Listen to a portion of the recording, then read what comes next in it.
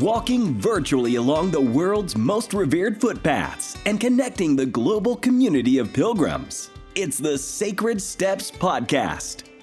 Available on YouTube and your favorite podcast app. Broadcasting from the Shea Mare Studios in Florida. Here's your host, pilgrim backpacker and author, Kevin Donahue. Buen Camino pilgrims, welcome back to the Sacred Steps Podcast.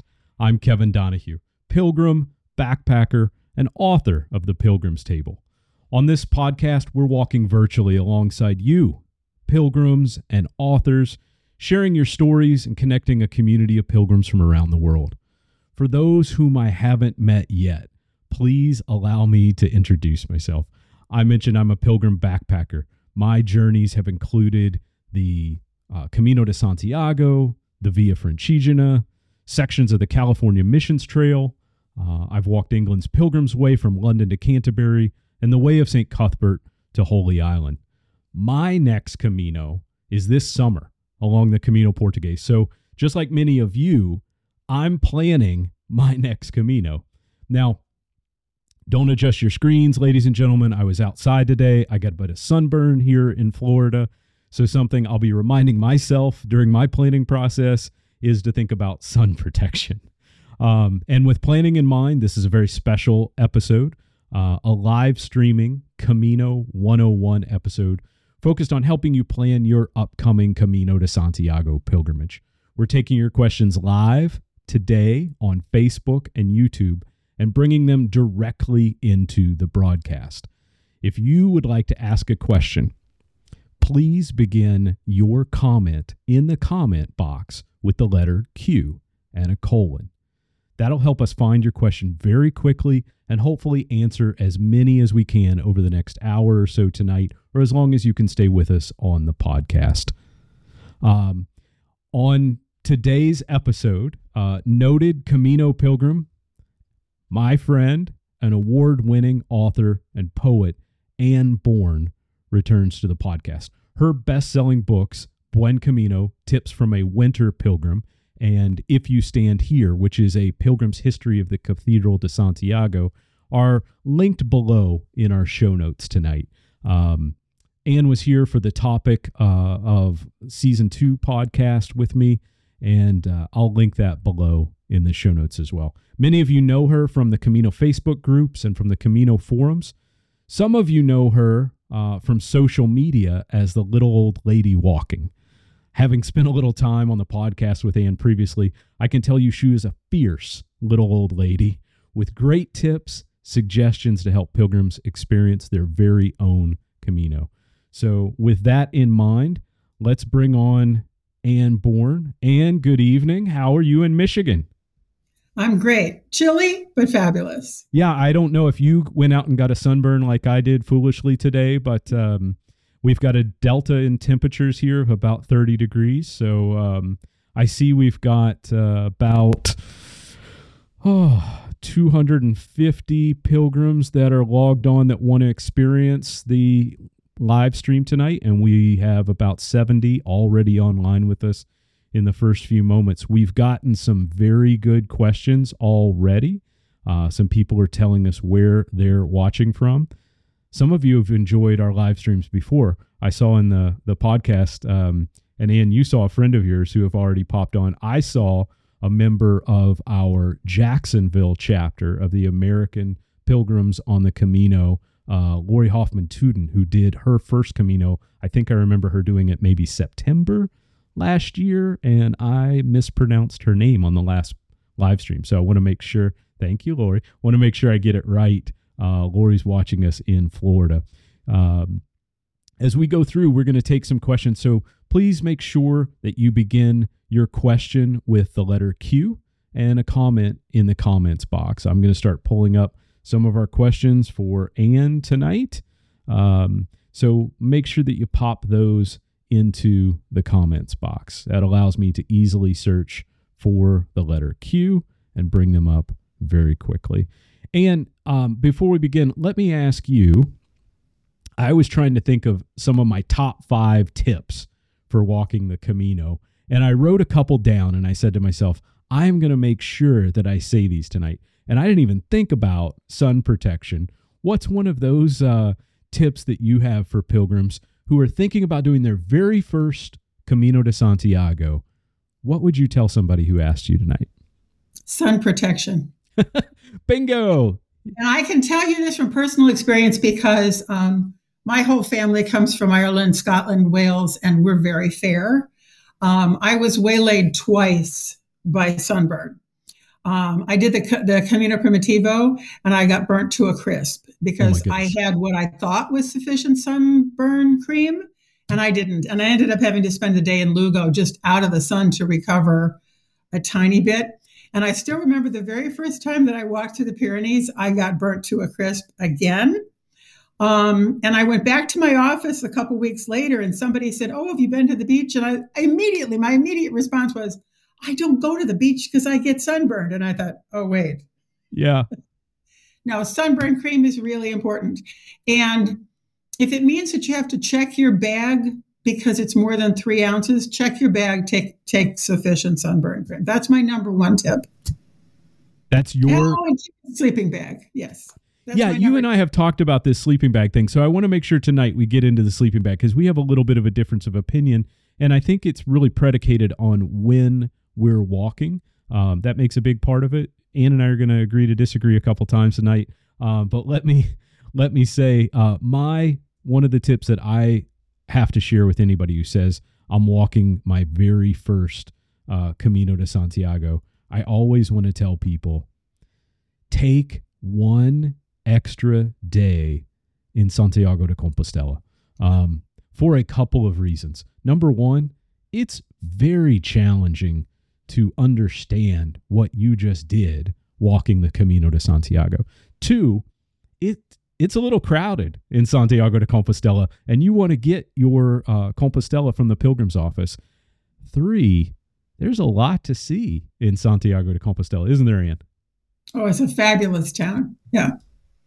So I think one of my very first tips would be plan to spend at least one day at the end of your Camino in Santiago de Compostela, because that will get you the opportunity to get your Compostela. That will give you the opportunity to meet up with pilgrims that you've met along the way, to just sit out and have a coffee and watch as pilgrims come through.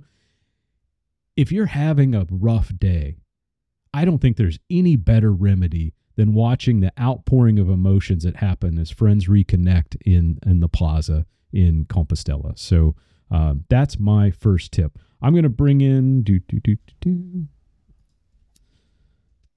for those of you that are listening on the podcast later and you're thinking to yourself, wow, I must be missing something. It's Kevin trying to work the computer and bring in all the questions. At the same time, he's trying to have a conversation with Ann. So our first question tonight comes from Harriet Jane Olson.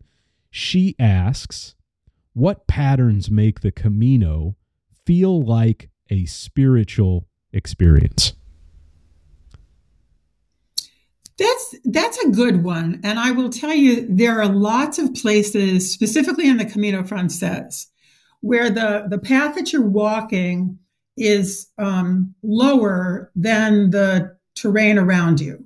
And I always get this sense that it's been worn down by pilgrims. Now, has it really been worn down by pilgrims, or is this just the path? I don't know. But to me, connecting with the people who have been there before me, where there's sort of a trace and a sort of a glimpse of people who were there, who struggled. You know, there were criminals that used to walk off their sentence on the Camino, and they would chain them to make it even harder. So they would be slogging across these paths that we walk across in our fabulous Merrell boots, and they would be sandals. Chained. Exactly. So I like to connect with the people before me, even if it was just the people just ahead of me. You know, there were a lot of moments, because I typically walk in the winter. There are a lot of moments when the snow will either cover the path or obscure an arrow. And I wonder, gee, did I miss something? And I go, oh no, there's orange peels. I'm in good company. I think one of the things that makes the a pilgrimage feel like a spiritual experience for me is giving myself permission to think about myself and just think about my purpose in walking this pilgrimage. Trying to tuck away as best we can the roles that we have outside the Camino. And for me, they're important roles, right? Husband, father, but my family gives me permission to focus on what I want to get out of the Camino. So I would say if you can give yourself enough space, whether that's work commitments, family commitments, life commitments, the bills we all have to pay, those things, if you can allow those to exist in a separate space that's not your Camino, then that's a real opportunity to be in touch with yourself, whether it's a faith practice, a spiritual practice, or whether you're walking with no faith at all. This is a great way to experience it. And Nancy asked, is it better to buy sunscreen before the trip, or rather than just picking some up in Spain? We got the sunscreen question going. Okay, so this speaks to a bigger topic, which is how much time do you want to spend shopping looking for things when you get there? Oh. See, when I get there, I don't want to see if I can find hiking poles. I don't want to see if I can find a poncho. I want to make sure that I am completely self-sufficient, that I am completely, utterly, totally self-sufficient. So yes, you bring the sunscreen with you. I agree 100%. And if you are someone who does not want sunscreen, it's SPF clothing, hats, just whatever you're doing to protect yourself. Spain, Spain and Florida are kind of on two different latitudes, but you can end up with a tomato face just like this, just like I am. Let's see. Next question. This is from Annette in St. Pete, Florida. She asks, first Camino, they're going to do the Primitivo. Any hints for this as opposed to other routes? Also, they're a little older, 60s and 70s. Any special precautions for senior pilgrims? Yes. Well, as a senior pilgrim, I am the official little old lady walking, as you mentioned. Hashtag little old lady walking. Exactly. I did the Camino Primitivo a few years ago. The thing about the Camino Primitivo is that most of the people that you speak to when you tell them, I want to do the Camino Primitivo, the very first response is, it's really difficult. And I will underscore, it is really, really challenging. It is so worth it. It is spectacularly beautiful in a way that you are just gobsmacked and you can't put a sentence together. Typically, when you walk, you'll see a beautiful countryside and maybe a little town and then a little more of this and a little less of that, whatever. But the Camino Primitivo is 24/7, 365, 360 views spectacular. It's so beautiful that it's almost hard to take in. But the thing about it is that there's a lot of climbing. It's not like mountain climbing hand over hand with, a gear, but there's a lot of walking up. And we used to, when I walked it, we joked, you look way, way up there high on that hill, you can see the wind turbines. That's where we're going. But, anybody who has done this will tell you that the descent is sometimes even more challenging. And there is a particular descent that if you don't have hiking poles, you can really risk serious injury. So two things. One is know your limitations, start out, see how you do, and get the Wise Pilgrim Guide, which lays out all of the places to stay and how far away they are one from the other without separating it into days and stages. Right. It's just a full route. Then you can say, okay, I'm only going to do 10 kilometers tomorrow, and that's perfectly fine. And you'll find a nice place to stay and like-minded people with you, and it'll be fabulous. I would so do the Primitivo again. That is such a great tip. I'm so glad we're recording this tonight. We'll be, for those who didn't catch it on the live stream, we'll be replaying some of these comments, but that is such a great tip. My son, who's a teenager, would say, smash that like button. I think that's what all the kids are saying now. Give Ann a thumbs up because that's fantastic. So thanks, Annette.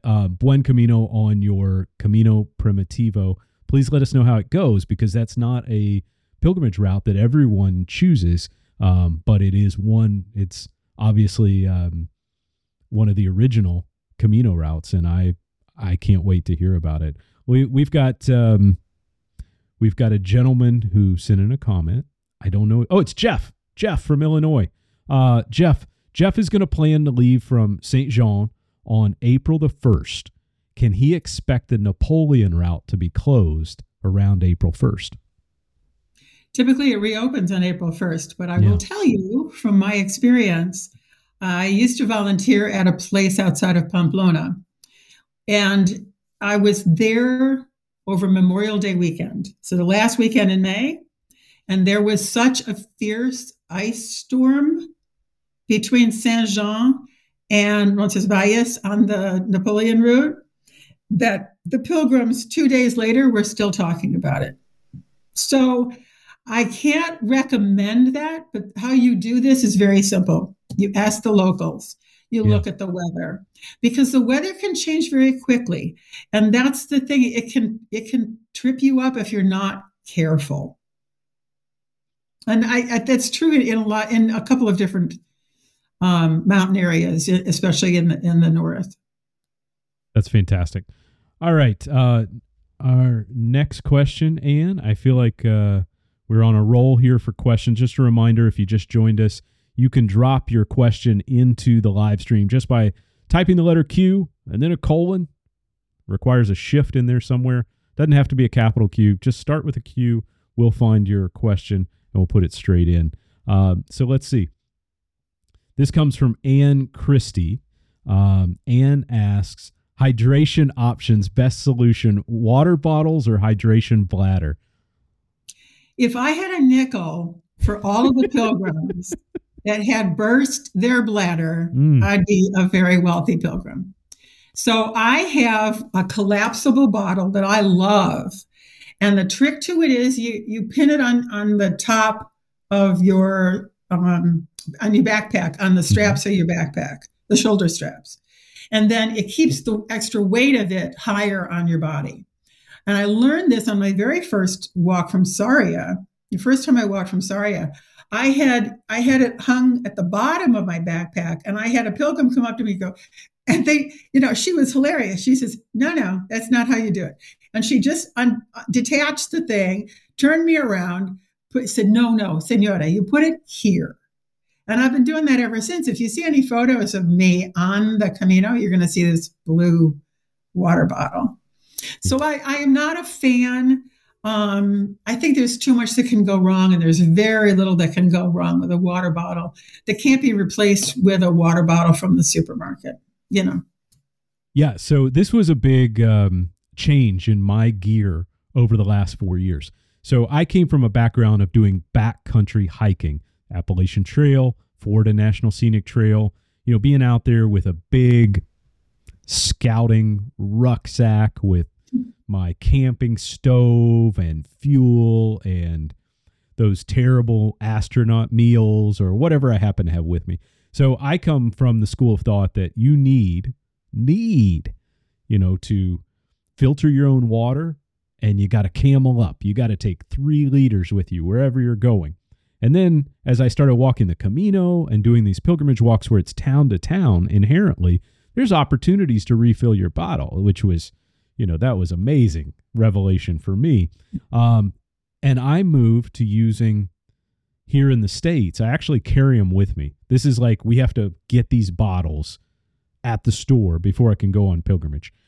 Smart Water brand flip top sport bottles, 750 milliliters. Not that I'm type A or anything, but those are exactly the water bottles. If you pop any other sport top bottle from Dasani or any of these other companies, that's a no-fly zone for me. I am not having it. So it's got to be, because the bottles, they're I don't know, millimeters thicker. They're just a little thicker, and they hold up so well. So I walked all through Italy with the same 2 bottles that I had on my last Camino. I walked all through. I walked from London to Canterbury and on to Dover with the same water bottle. So I like to feel like I'm helping the environment by buying these. You know what? I'll tell you, Yeti has a new bottle out that I want to try. Okay, that's what we're going to do. We're going to try some water bottles on our Yeah. next. Well, we like Yeti, but I'm not carrying the stainless steel bottle anywhere. Yeah, So, yeah. but they advertise it as super lightweight, so I'm intrigued. Okay, so great question from Ann Christie on the hydration options. Now, Jolie Lucas has a similar question here. So Jolie's question, her son-in-law asked her to ask this question about water, availability and quality coming out of the fountains, Portuguese coastal route. I will tell you that I have never had any problems with fountain drinking water on the Camino. There are times where you will see water that is in the hillsides, the farmlands, and it'll say non-potable. Don't drink that, right? But outside of that, Ann, what do you think on water? No, absolutely. But I will tell you this. It's funny. I cautioned my friend. We were walking the Camino Inglés, and I cautioned her. I said, what you're going to want to do is, because the water is so fresh and so delicious and icy cold in these fountains, you're going to pour out the water that you've got in your bottle and fill it up at the fountain. So she pours at the thing, and then the spigot didn't work. Oh, well, goodness. So let's check the fountain first before we refill it. And some fountains, especially in on the Camino Francés, don't pour water, right? Like I'm thinking of one in particular that the red stuff comes out of. So let's make sure we know what we're getting out of the fountains. Potable water. The water at that wine fountain is to die for. Yeah, very cold, great water, just the way you'd want it to be. Our good friend Michelle Green asked about phone charging. Take a battery pack or recharge at the albergue. Ann has thoughts and feelings about recharging your phone batteries. Okay, the answer to that is yes. I always carry a battery pack. I've got one that's the size of a lipstick. It's made by Anker. It's got some schwoomph to it. It's got some heft. You don't want to carry a big charger. You don't really need it. With the later editions of iPhone, I have found that the battery lasts longer than it did with the earlier editions of iPhone. I have a 14 now, but my 12 and 13 were pretty good too. When I charge it overnight at the albergue, I'm good to go all day, and I take photographs all day long. So, and I chat with my friends, and I check in on Facebook and do all this stuff. I love it. I agree. In my packing list, which I keep on my blog, I think it's linked in the comments down below. onestepthenanother.com is my blog, my packing list. I use a charger in the albergues that has a long cord because I'm not always able to jam it in with the other pilgrims who are trying to charge at the same time. And it has 4 or 5 USBs on it, so I can make a friend instantly by allowing them. Let's solve this problem together, friends. Let's plug in this one charger, and all 5 of us can now charge off of it. So I always carry that. I carry a small battery backup as well. I think mine's, I don't know, I want to say it's 2700. It's not one of these big 20,000 mAh. It's a very small battery. So I just feel like I'm exposed tonight with the sunburn. I'm super conscientious of the weight of things, and the bigger battery you pack, the more it weighs. And to be honest with you, you may need it a few times, but you won't need it all the time. So go ahead and take a battery pack, but maybe it's a small one as we go. Okay, Cindy and Maggie are conspiring to get us to battle tonight. So here we go. Cindy Hoytshed. My first Camino will be the Portuguese starting in Tui, perhaps this September. Will I need a sleeping bag or hiking quilt, or will a silk sleep sack be enough? I know Ann's answer. Okay, so this is where I am. And I've come full circle on this because I have gone with a quilt, I have gone with a liner, and I have gone with a sleeping bag. The gig is to get a sleeping bag that is warm and only weighs 1.5 pounds, and you can do it. And what I will tell you is I do not remember any time in all of my years of walking, and I started walking the Camino in 2009. In all of my years walking, I do not remember a single time where I was too warm. But I can tell you exactly where I was and what day it was when I was too cold. In Hospital de Bruma on the Camino Inglés, I was comfortable and happy and freezing. In Sahagún on the Camino Francés, same thing. Villafranca del Bierzo, they had no heat, and oh my gosh. So what I have determined is my packing list is a little phone charger, a change of clothes, something to sleep in, and my sleeping bag. And I will also tell you, I volunteered in Santiago in July in 2014 as an amigo in the Pilgrim's office.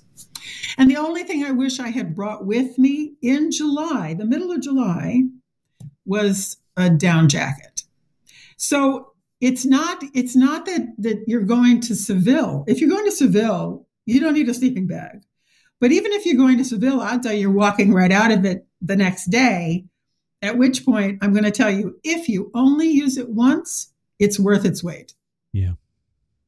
I got to agree with Ann. I know. You haven't changed me, by the way. I was going to agree with you. I could be a lot of things, but cold is not one of them that I'm very comfortable with. So, but I'd rather be cold than hot, which is odd. Let me give you a different take on the same answer. I believe it is very smart for you to take something more substantial than a silk liner for your Camino. As Ann said, even in some of the warmer months, it can be surprisingly chilly overnight. I suggest a down style camping blanket, 650 gram weight, fill weight, because essentially a camping blanket or camping quilt is half of a sleeping bag, right? It's the top half. And because you are generally sleeping on a mattress, you have insulation under you. So the bottom part of your sleeping bag doesn't give you a substantial benefit, but it does weigh a little bit. So I think if you can cut that part out, you're actually able to take maybe a heftier quilt and get more of the insulation benefit there. So that's my suggestion. Take something. These down quilts usually weigh less than a pound. So if a great sleeping bag, like Ann suggested, is 1.5 pounds, especially in the cooler months, that is a very good suggestion. And maybe in the warmer months, you take the down quilt so that you've got that insulation on top of you. And there was a follow-up question, a couple of questions about weather. So this comes from Pam Carlson. She says she's going to do the Francés in October from Pamplona. Beautiful. What weather should I expect? Is a sleeping bag necessary? Let's assume the sleeping bag question is, maybe we agree on this one. But what kind of weather in October? You're the winter pilgrim, Ann Bourne. It's going to be cooler, certainly. The months of March and April, September, October can be a little rainier than they are in the summer, but you can anticipate that. But there are so many places online that you can look up the weather in Spain. Typical weather, typical rainfall, and you can parse it out. But please keep in mind, you're not doing this because you're looking for great weather. You don't choose when to walk this pilgrimage route because you think the weather is going to be better for two reasons. One is you really need to do this when you need to do this. Yeah. And the other is, it's sort of like when I went to the Bahamas and I thought it was going to be sunny all day and it poured rain every afternoon. You can't anticipate the weather, especially now with climate change. I had a cab driver in Padrón who told me that he remembered separate seasons when he was a kid, and now you have all 4 seasons in a day. So I don't think, deciding when to walk based on the weather is the best way to look at this. This is not just a through hike. This really is a pilgrimage. And, sometimes you walk in the pouring rain for hours and hours and hours, and then you meet up with a half dozen other people who just did the same thing, and you talk about it and you share it, and it becomes part of what we do. That said, I would say September, October, the weather should be lovely, but it can also be very cold, and it can also rain quite a bit. Great suggestion. I have not walked in that season. So I walked in September, October in the UK, and I can tell you, yeah, it's going to rain. It's going to be cold, but we're not talking about the UK tonight. So shout out to all my friends. I think the weather's not that different.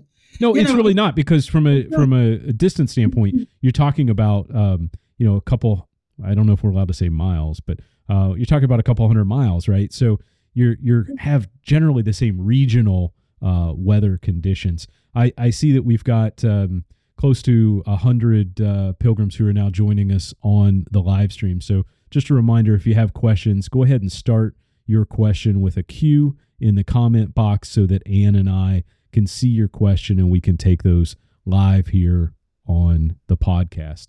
I love this question. Cindy is asking, have you ever used a sun umbrella? I burn easily.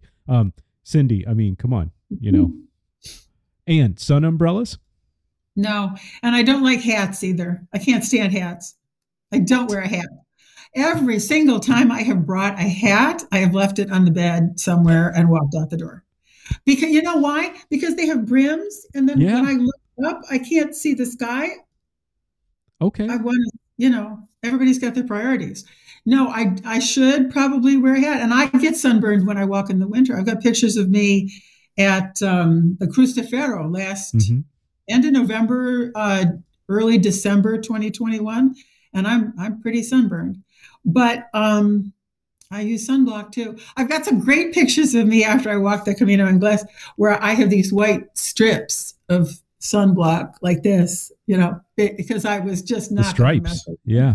I think I really believe every pilgrimage photo of me,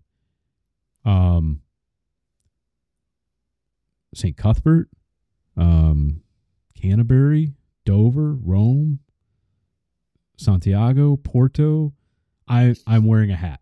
So I disagree on the hat thing, but you know what? I got a lot that I got to contain in my hairspace here. So the hat gives me a brim, and hat and sunglasses for me always. I got to go back. The question was sun umbrella. So I do carry in the bright summer walks a really lightweight. I think it weighs like 0.6 pounds, an ultralight sun umbrella mine is from Gossamer Gear, but there are probably 15 companies that make these, and you can get them on Amazon. You can get them in a lot of the small kind of craft backpacking, ultralight backpacking manufacturers. To me, I find that UPF 50 over me kind of lowers the temperature by 10 to 15 degrees. This summer when I was walking in Italy, there were times where it was 92 Fahrenheit and just scorching hot. So if you don't have an umbrella with you and you do find yourself heating, take one of your towels, take a rag, drape it over yourself, rinse it in water so it's nice and cool, keeps you cool. But I do like a sun umbrella. They make buckles that go to your backpack, and I just put it on one of my straps. I don't like to carry it. I know guidebook author Sandy Brown will carry an umbrella, and that's just how fast he goes, right? But I'm slow, so my backpack does the work there. I hope that answers your question. I think you can pick them up at the Camino Forum shop at Casa Absolutely. Ibar. Yeah.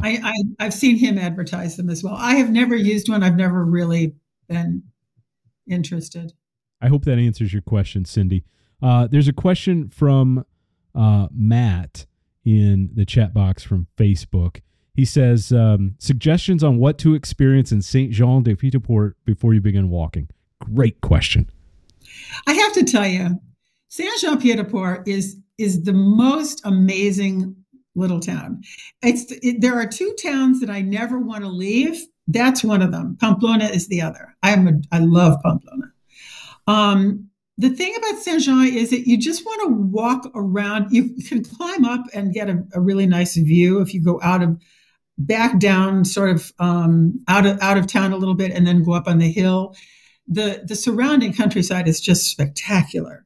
But there's, like the little place that sells the sandwiches, and my first shell comes from there, and so I have a very soft spot in my heart for that place. But I will tell you, the fun thing is that the locals know they're never going to see you again. So typically, when you leave, they say "à bientôt" instead of goodbye, like "see you later." Haha, not gonna. Great tips. Fantastic town. And I think there are a lot of towns where two thoughts here. One, we all grab the guidebook and we say, I'm going to get Ann going here in a minute. We say we're going from this place A to B because the guidebook says walk from A to B. There are a lot of towns where you can go off stage and stay off stage throughout your Camino experience. And that can be great because you get to spend time in places that you're normally just passing through. And you always say, oh, I wish we could spend more time here. You can. All of these towns have great opportunities. And when you do go off stage, it gives you an opportunity, especially on the Française, to jump out of the bed race in the busiest times of the year. There are plenty of albergues on the Française. Very few people ever end up without a bed. Somebody's going to find you a place to sleep. Caveat said, the smaller towns also have beds. And so there's an opportunity to go off stage and pick up opportunities there. And here is a great question. This is actually about the albergues. This is from Kathy over on Facebook. I just lost Kathy's question. Don't worry, Kathy. This is why Kathy's from Massachusetts, and she's doing the Camino Française starting in April. She asks, how to know whether to reserve your albergue in advance and how far in advance versus just hoping to find a place along the way. This is along with how much time do you want to spend question, but finding an albergue in the cities as you approach. Okay, so this actually speaks to the topic of stage. I am of a mind that there is only one stage, and that's between your house and the cathedral. There are not stages, there are not days, there are not end points and starting points. There is just this long road that you can pick up anywhere you want and keep going or stopping as you need. And you craft the Camino that you want. Otherwise, you come home and you just say, hey, everybody, I just walked John Brierley's Camino. No, Don't do that. Walk your own. So on the topic of reserving an albergue, two things. One is I recommend that you just start out and see what happens. Don't overbook yourself. You don't know how far you're going to feel comfortable walking. You don't know what the weather is going to be like and how it impacts how you feel about walking. You don't know how crowded it's going to be because there are days of the week that are more crowded than other days of the week in the same week. So I recommend that you try a couple of days, just show up, knock on the door. Hi, I need a bed, and see what happens. Worst case scenario is you get a cab to another town, find a place to stay, and cab back and start walking again from there. Is that okay? That's perfectly fine. But the other thing is that, again, I'm going to recommend Wise Pilgrim because Wise Pilgrim lays out the routes by region so that you are not looking at John Brierley's Camino of today I'm going to here, and then tomorrow I'm going to here, and then tomorrow. And then feeling, wow, I can't really make it. That's like a long day. I'm comfortable at 20 kilometers. I don't know if I'll make it to 24, but John Brierley says I need to do this. In fact, John Brierley doesn't even mean to get that message across to you. He means to have you know where the infrastructure is that will support you wherever you want to stop. And I will tell you from walking in the winter, as I much prefer, you make it up as you go along. You find whatever you can, and you use people. You use your people skills. You use your Spanish skills, and you see how it goes. If you find that this is particularly crowded the day or days that you're walking, and you're not comfortable and happy, then go back to Wise Pilgrim, see what's ahead of you, see how comfortable you think you're going to feel walking, and go out 10, 15 kilometers and see what's there. If you have to go out another 3 to find a place to spend the night, you go out another 3, and that's perfectly fine. There's no wrong way to do this. Our guest tonight is Ann Bourne. Her website is Tumbleweed Pilgrim. I want to make sure that I mention her books, Buen Camino Tips from a Winter Pilgrim, and also a beautiful book about the Cathedral de Santiago, If You Stand Here, which tells the pilgrim history of the cathedral. It's unlike anything out there for the Camino, so please check that out. If you're not familiar with the Sacred Steps podcast, we also have a series on YouTube called Camino 101, where we have answers for your first Camino in short videos. They're about 3 to 5 minutes long. We publish those as your questions come up. So we'll probably follow up some of tonight's questions with more information on the YouTube channel, youtube.com/Sacred Steps. There are a lot of questions that are getting into how we sleep. And so I'm excited to talk about this because I feel like my sleep kit is kind of dialed in. I don't know if there's some things that you always take in your sleep kit, but there's some questions here. Joni asks, what about a pillow? You don't need one. And this is a tip from John Brierley. What John Brierley does is he packs a pillowcase. And he puts all his clothes in it, and he's got a pillow. But in my experience staying at albergues, and certainly at hotels and pensions, they provide pillows. Yeah. They may not be your favorite pillow, but it'll do the job. So, again, click like, because Ann is probably right. But just in case she's not, you can also click something else, laughy face icon. I don't know, whatever these emojis are. But my kit does include a travel pillow. And I'll tell you why. I am the type of person who researches everything, but I get very comfortable in my routine. And sometimes if a pillow is too soft, or it's too hard, or it smells like a foot, or whatever the situation might be, I don't sleep as well. So I want to sleep like a baby. I want to feel rested and ready for the next day. So I always take a travel pillow.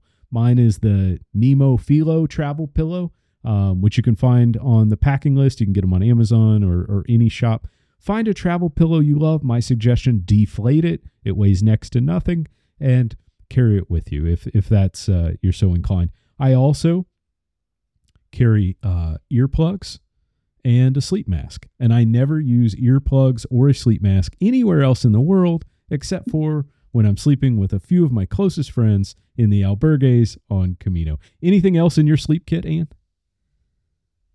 Well, I like to sleep in something that I can walk around in. I don't really bring jammies. Mm-hmm. I tend to bring either black leggings or black long johns or black bike pants.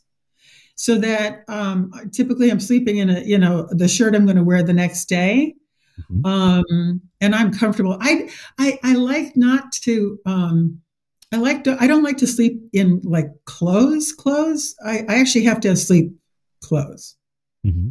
I know a lot of people sleep in their clothes, meaning the pants they're going to wear and the shirt they're going to. That's a little cumbersome for me. But like I said, black long johns and a t-shirt, black bike pants and a t-shirt typically. That's great. We've got some questions coming in too. Cassandra asked, her biggest fear is snorers. Foolproof tip for light sleepers like Kevin, who has the earplugs in and the face mask. I look like when I shut it down, it is shut down. I boop out.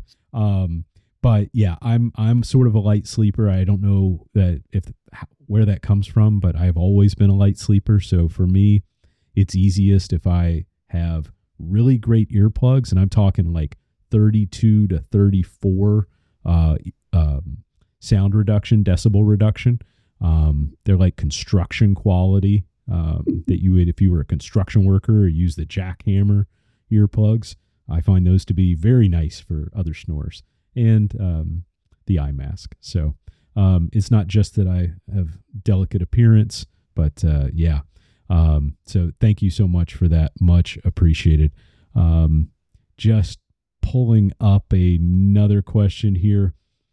And this comes from Joni, who says, leaving Lyon at the end of April, how much rain can I expect? April showers. I think that there's a reason rain for every that. day. It could be just a downpour all day, one day, and then perfectly fabulous the next. I've walked the Camino Portugues in April. I have walked the Camino Frances in May, but not in April. Have I walked? No, not in April. I would say to expect rain, most definitely, and it can be very chilly. It can be very chilly. But I love Leon. There's great shopping in Leon. And do not miss touring the cathedral in Leon. It's spectacular. Couple questions coming in. One is from Tet. Tet says, my family and I are going this June from Tui. Should we worry about bed bugs in the albergue? And my good friend Judy also is doing her first Camino in September, asking about bed bugs in the albergues. Don't worry about bed bugs. Really don't worry about bed bugs. It was a bigger problem a few years ago, but there are so many things in place now for at least the municipal albergues that they've gone away from wood beds to metal beds. They have spot inspections. I have not had a single problem with bed bugs. And I've never had a problem with bed bugs either. And, you know, no. I've actually stayed in some really nice hotels. I have some connections for really nice hotel companies. And I'll tell you that bed bugs universally are a problem. And it might be a luxury hotel. It might be a hostel. But I don't think they're any more common on the Camino than they are anywhere else in the world. So if you have stayed in a hotel recently in the last year and you didn't get bed bugs, I'd say it's probably the same odds on the Camino, right? Now, and you know the what? inspections that have been put in place post-COVID, I think, especially in, this is what you were referring to in the municipals, in Spain and in Portugal, pretty stringent. And before, you know, there wasn't as much uniformity, author, poet, and am I saying that right?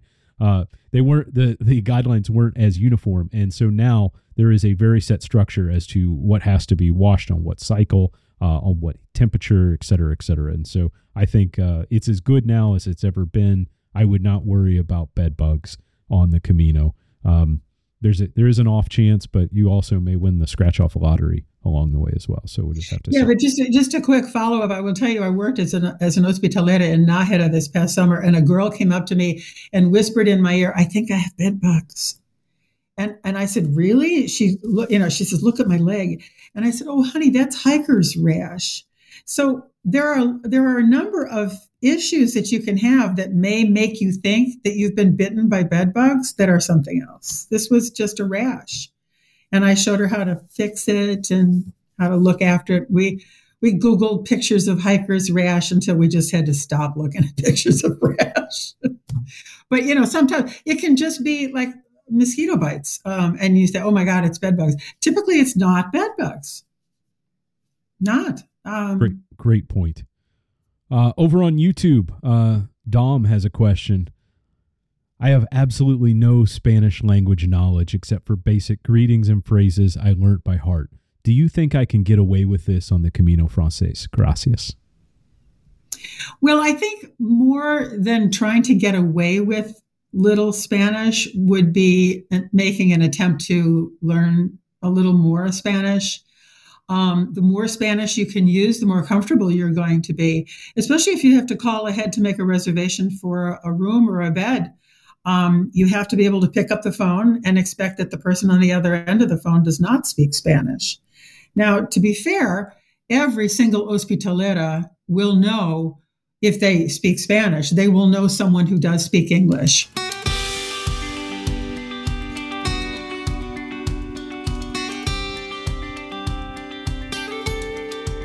The conversation continues momentarily. For information and links from the show, visit sacredstepspodcast.com. Know someone considering pilgrimage? Share this episode as a text from your device. To support the show, please leave a star rating in your podcast app.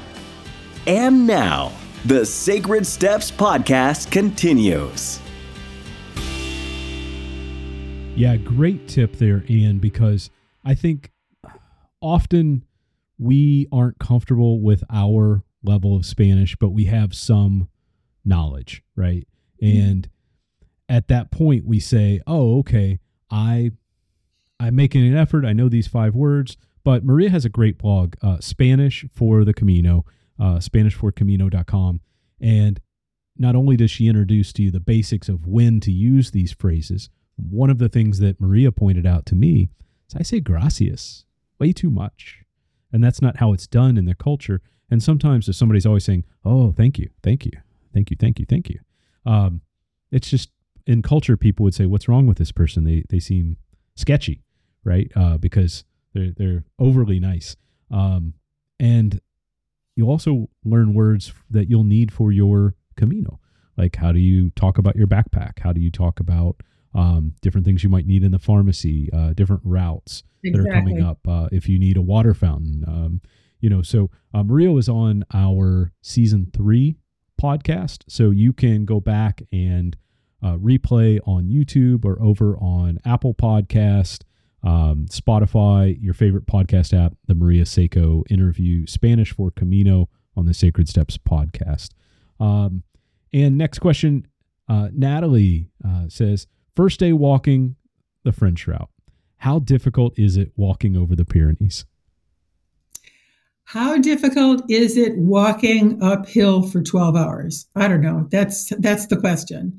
This is another one of those marvelous moments where the scenery is so spectacular, it sort of distracts you from how challenging the walk is.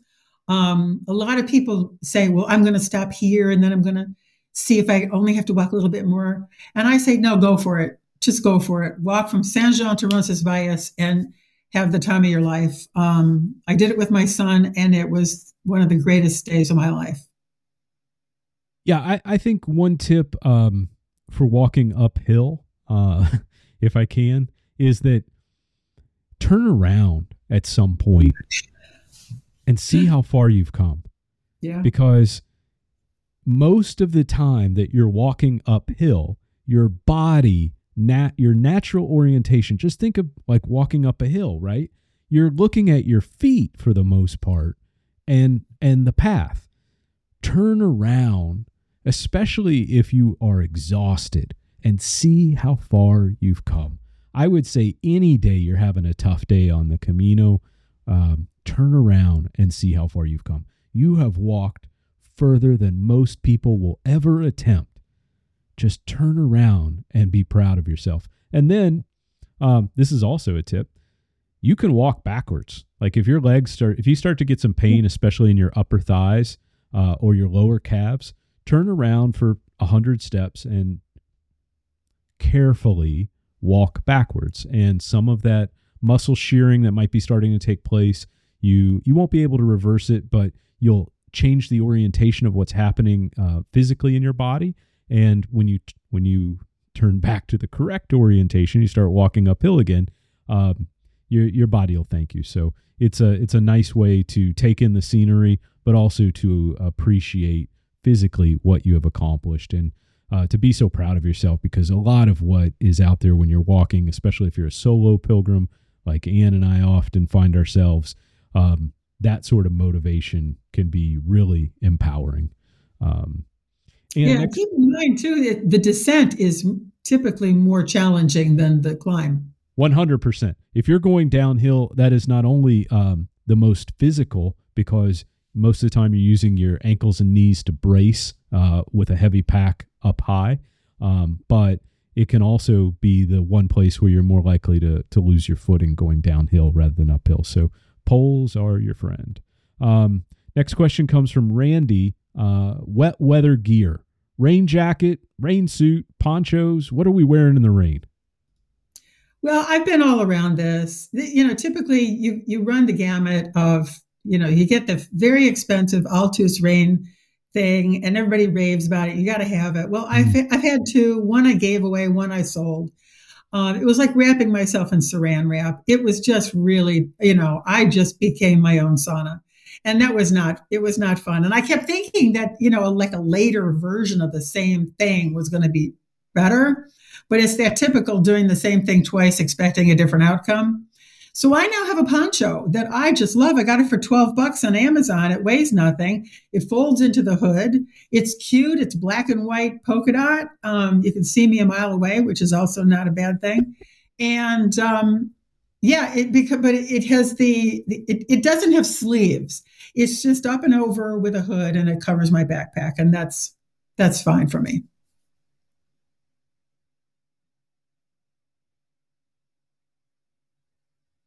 That's my favorite.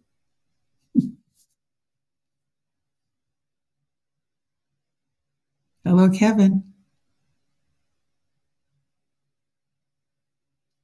Some people talk about gaiters too. I have never used gaiters. My daughter used them and liked them, but sometimes that's good if you find yourself walking in mud or snow.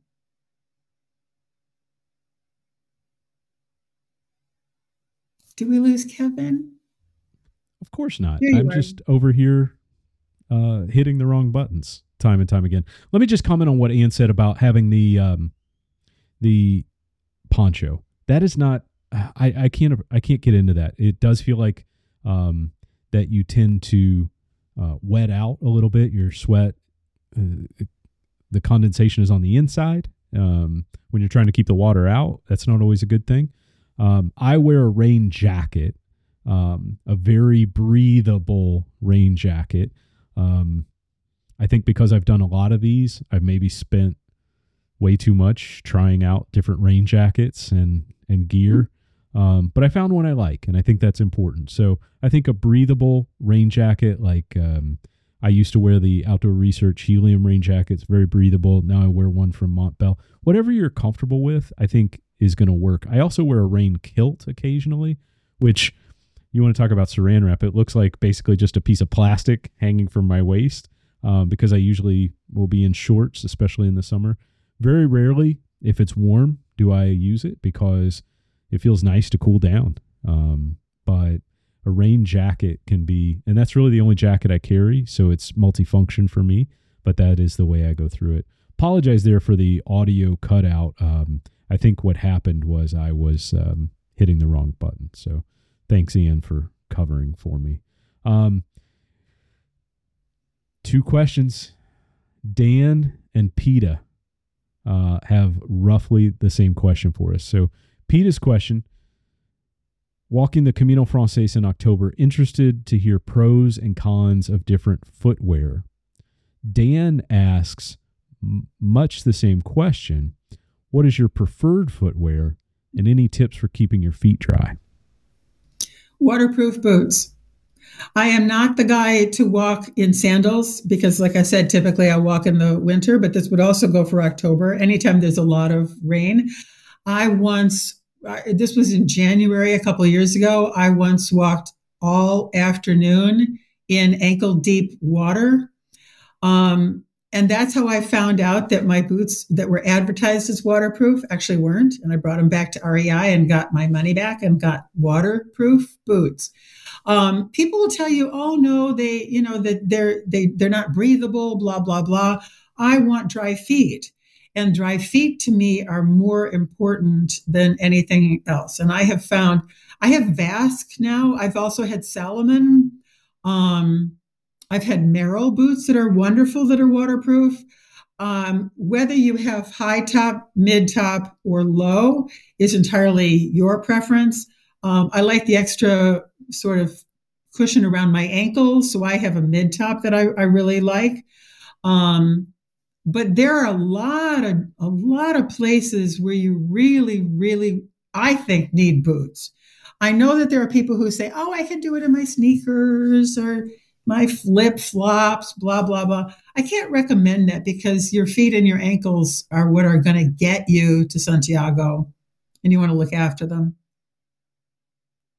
I'm going to disagree with Ann because it makes for lively conversation, I guess. But I don't like waterproof shoes or boots, and I'll tell you why.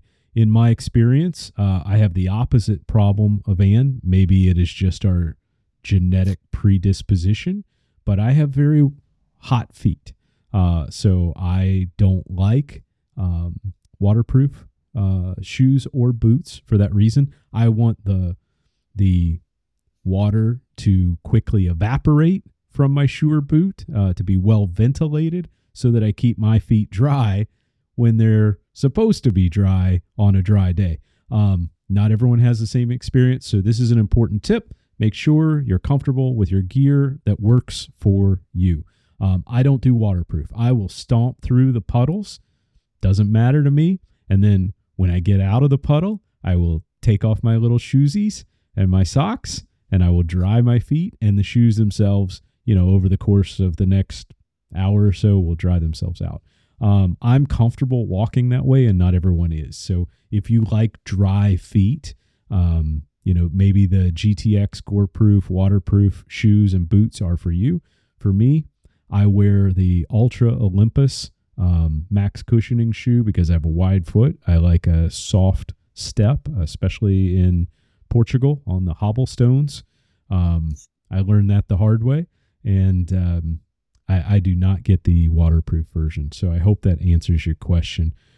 We did a video about on the Camino 101 series on YouTube about avoiding blisters, and we talked a little bit about how to keep your feet dry, even if you stomp around in puddles. So you may want to check that as well, because several people shared their advice, and I don't think there is a right or wrong answer here, but there's definitely a personal preference, so make sure you know what you like best. Next question is from Gina, and I think we've done this one a couple of times ourselves. eSIM for cell phone, where to buy it, how it works, and how to get service. Are you familiar with eSIMs? Most definitely. Yeah, I have an eSIM with my phone. The old SIM cards, you have this little pin and you poke into a little hole on the side of your phone and this little tiny card comes out. In eSIM, you don't have to do that, and it just adapts to wherever you are. I will tell you, coming from the United States, I have T-Mobile, and I do not spend any more money in Europe than I do in the United States. I don't buy a special plan. I don't get a burner. I don't buy minutes. I don't get an international thing that costs me $10 a day. Nah. I have the same phone bill when I get home after a month in Spain that I did the previous month in the United States. So I recommend T-Mobile. And the reason for that is because you're using Wi-Fi in a lot of instances, right? Yeah, most definitely. Yeah. Wi-Fi is everywhere. So you can communicate to people you can call them on Facebook. You can call people on WhatsApp. And I typically don't make actual cell telephone calls in the United States. Mm-hmm. So it's not a big culture shift for me to not make cell telephone calls in Europe. It costs a few nickels more to make an actual cell telephone call. We actually pick up the phone, like it's 1964 and push in numbers and wait for someone to pick up, that stuff. I don't do that. I use WhatsApp and I use Facebook to call people and iMessage. Like I said, T-Mobile, I don't spend any more money than I do here. Yeah. I'm glad I got Ann to be on the podcast because Ann, as I said in the intro, is she tells it like it is, right? You are going to get the truth with Ann. And it seems like there are a lot of things. Ann and I would be walking different pilgrimages. So I'm an eSIM guy. I do like the eSIMs. If you have an Android phone or an Apple phone, they both will accept eSIM. I think with Apple, it started with about the Apple 10 or the Apple X, I think they called it. And Android, it's worked forever. Some of the carriers in the United States, and I know we have some pilgrims joining us from Australia. I can't speak to Australia, so you're going to have to translate this into your local phone economy. But some of the carriers have phones that are under contract. And if your phone is under contract, they will not always allow you to program an eSIM from another carrier. So check with your provider. All of the providers have international plans that are available for United States carriers. So with AT&T, you get an international pass. It's $10 a day or what have you. And you can use data or mobile cellular throughout. The maximum they'll charge you during your billing period is $100. So if you're gone 30 days, instead of $10 a day, it's actually $3 a day. So it's not, that big of a charge on if you're there for a while. The eSIMs, as Ann said, you basically you get a card from Orange or any of the providers in the EU. You program it into your phone just by scanning it or typing in the code that's necessary in your settings. And then you essentially have a second phone number that's working on this other channel. Now, to the point, WhatsApp, Facebook, there are so many messenger applications that are out there that, especially on the Camino, so many of the albergues, pharmacias, all rely on WhatsApp as a secondary communication, some of them as primary communication. So you're likely to be using Wi-Fi predominantly. But as an eSIM, there are a lot of great carriers out there. Check the cost, because at the end of the day, it may cost you less to use your home carrier, as Ann said, than it does to use an eSIM. So I hope that answers your question. Next one's also about budgets. This comes from Sylvie. The average cost per day for accommodations and meals. Well, I'll tell you the key takeaway message here is that as you get closer to Santiago, it gets more expensive. Why is this important? Because if you budget, say, 40 euros a day, just for argument's sake, which is a reasonable amount, it gives you lots of latitude if you need to spend the night. On average, if you need to spend the night 1 or 2 nights in a pension where it's a little more expensive than an albergue, then you're good. But I will caution you, by the time you get to that 100-kilometer mark, everything is going to get more expensive. So don't think that the budget that you start out with is going to sustain you all the way to Santiago. You have to back up from Santiago to the 100-kilometer mark, thereabouts, maybe 125 kilometers out, and just anticipate that it's going to be more expensive. And the reason I say this is because I've worked in Ribadizzo, which is not too far. It's closest you can get, I guess, to Arzúa, closing in on Santiago. And people just kept saying to me, it's just getting more expensive. It's more expensive. I don't know what I'm going to do. And I wanted to say, this is why I want to say this now. Know ahead of time that first night in Saint-Jean is going to be a little expensive because it's a great little place to start out. As you go across, it's probably going to even out, but as you get closer to the end, it's going to get more expensive. So you have to budget so that you sort of sock it away to the end. And the other thing is that you're probably going to want to stay in a hotel when you get to Santiago, which will be a little more expensive as well. There are beautiful little pensions and small hotels in Santiago too. So don't think that it's got to be too expensive. But that's how you have to plan. You can't really, it's not really a set figure unless you want to boost it a little bit on the front end so that it evens out.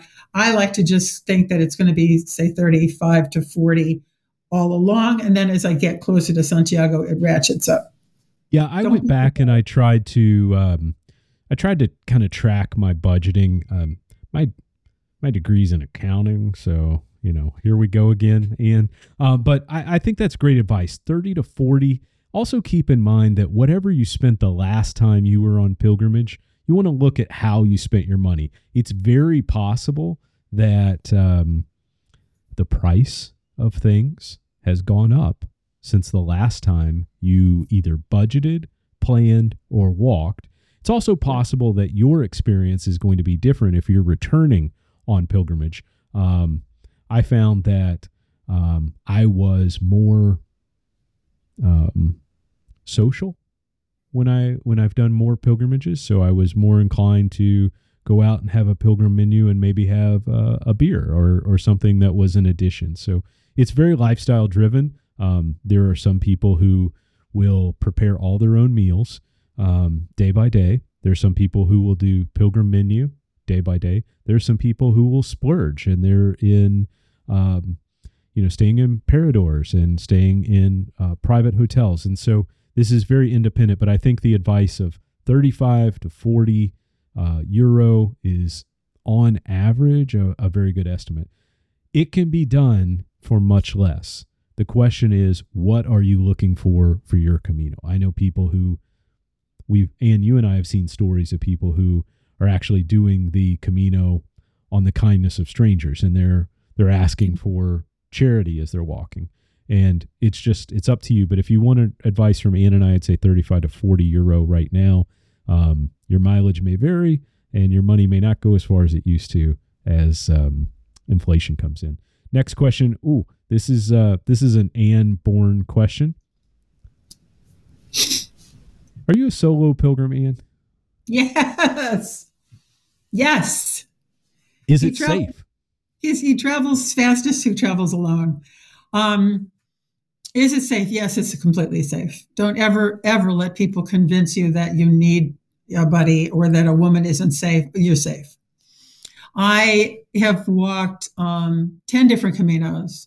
Half of them I've walked with someone, and half of them I walked by myself. So if you ask me, what would you prefer? Well, I would always prefer to walk with my children. There's nothing better than walking with your children. It's just the best. And I have walked with all 4 of my children, and I have such fond memories of every single moment. But I also heartily recommend you walk by yourself. It is so liberating and so freeing to walk by yourself. You want a second cup of coffee in the morning before you leave? Then have your second cup of coffee. You don't have anyone nudging you out the door. Do you want to stop here instead of there? Stop here. Do you want to get lunch now or lunch later? Get lunch later. It's every single decision you make all day long will benefit you. And at the end of the day, this is your pilgrimage. You are not walking to impress John Brierley. You are walking for you. The only reason you do this is for you. And I will also caution you, it's very easy to get in with a group of people that you have just met and let them drive everything you do all day. Don't do it. Keep in mind, you are doing this for you. This is entirely yours. At the end of the day, it's only about you. And tomorrow when you wake up, it's still only going to be about you. So go by yourself or go by yourself with other people, and remember that it's only about you. Yeah, Ann gave some great advice in our season 2 episode of the podcast, and it struck me because this is one of those things that only a friend could tell you. And Ann said it as a pilgrim friend. And she said, I've met far too many pilgrims who hurt themselves because they tried to walk too far, keeping up with friends. I've met far too many pilgrims who missed out on an experience that was important to them because they chose to stay with a group that wasn't as interested in that experience. I met far too many pilgrims who can only tell me about the people that they were with and not the pilgrimage they walk. So Ann and I have both done solo pilgrimages for a lot of reasons, but do not be afraid to walk alone, whether that's for an hour or a day or the whole route. Because you are doing this, something told you that you want to do this walk. Something told you that you wanted to experience this. Not that you would bump into a lady at the airport and stay with the lady at the airport for 40 days. Maybe that's what you enjoy, but maybe there's an experience that you were going to take as a solo pilgrim. So, it's different. I think everyone always says it's different for women than it is for men, and that is very true. This world is not fair in that regard. But Ann has done 10 or more Caminos now, and she's a walking testament that the Camino, if you're well prepared and you want to do it alone, it's very doable. Next question. I feel like this is almost one that you and I will agree on. Can't pronounce this name. But question about taking a bathroom break between cities. What is the common etiquette? And in case you drink a lot of water and need to find a bathroom. There are so many places to use a bathroom that I have never found this to be a problem. There are bars, you go in, you get a cup of tea, you get a soda or something. And this is the other thing you should know. Any open albergue will attend to whatever you need. You do not have to stay there. So if you walk through a town and you need to use a bathroom and there's an albergue that's open, you can knock on the door and they will get you anything you need as long as they're open. Do not expect them to open for you. So I've done that. Don't do that. But you can get whatever you need. Say you need something to attend to a blister. Say you just need to use the bathroom. Say you really need a tea. Any open albergue, you will find someone there who will help you. Bars are wonderful. Even supermarkets will probably have a bathroom. I've never tried that, but I would imagine you could probably find a bathroom. I've never had a problem. I've never had a problem either, but I will tell you that a lot of people apparently do. My advice, gosh, I got to say this carefully. Maybe you want to take a small Ziploc bag with you, a food storage bag of some kind. And if you have any sort of bathroom tissue, just put it in the bag. Take it with you.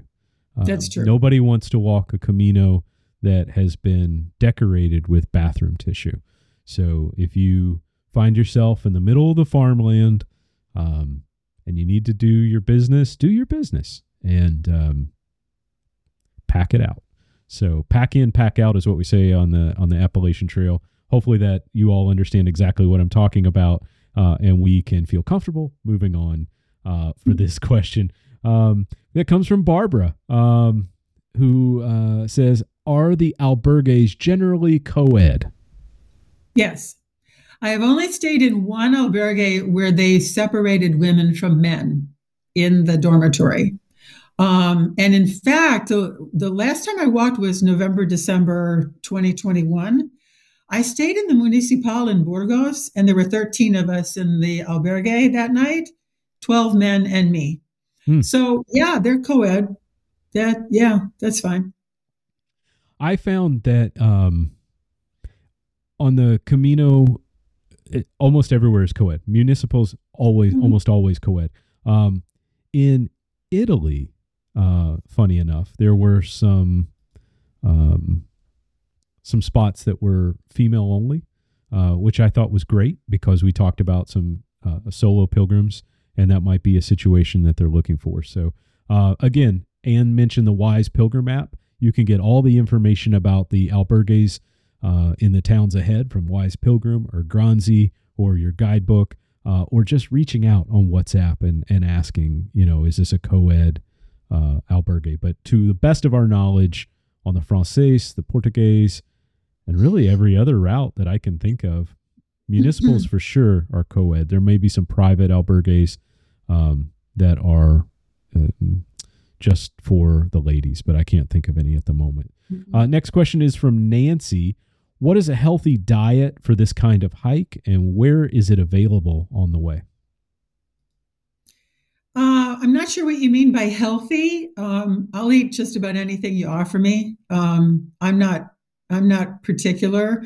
What I tend to look for are local soups because they tend to be lots and lots of fresh vegetables, and they tend to also be pretty fabulous.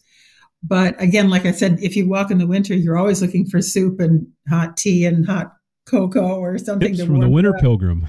Exactly.